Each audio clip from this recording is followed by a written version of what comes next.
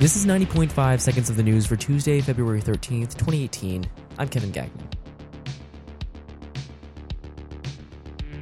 This episode was recorded at 11 p.m. on Monday the 12th, and events or information may have changed. For updated news coverage, you can go to thedailygamecock.com or follow us at WUSC News on Twitter.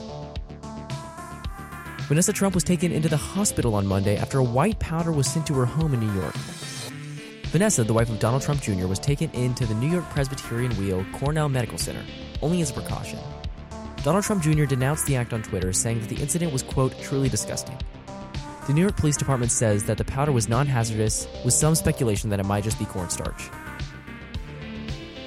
In a shocking corruption trial, 2 Baltimore detectives were convicted of robbery and racketeering in a case that exposed sweeping allegations throughout the department.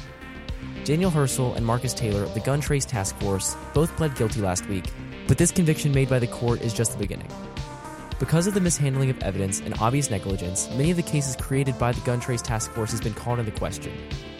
These 2 convictions are part of a larger investigation that found that the Gun Trace Task Force had stolen thousands of dollars worth of evidence without proper cause, and then kept or sold them back onto the street.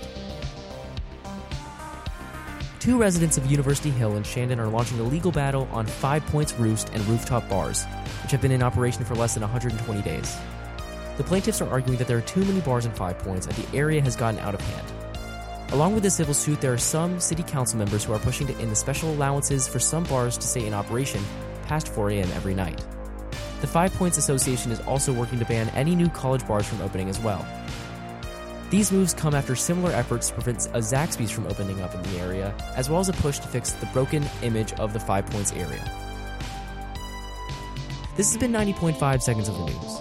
For more on any of the stories you just heard, you can check out the show notes or head over to thedailygamecock.com. Also, one last thing, 90.5 Seconds of the News is on iTunes and SoundCloud. You can subscribe there or wherever you get your podcasts.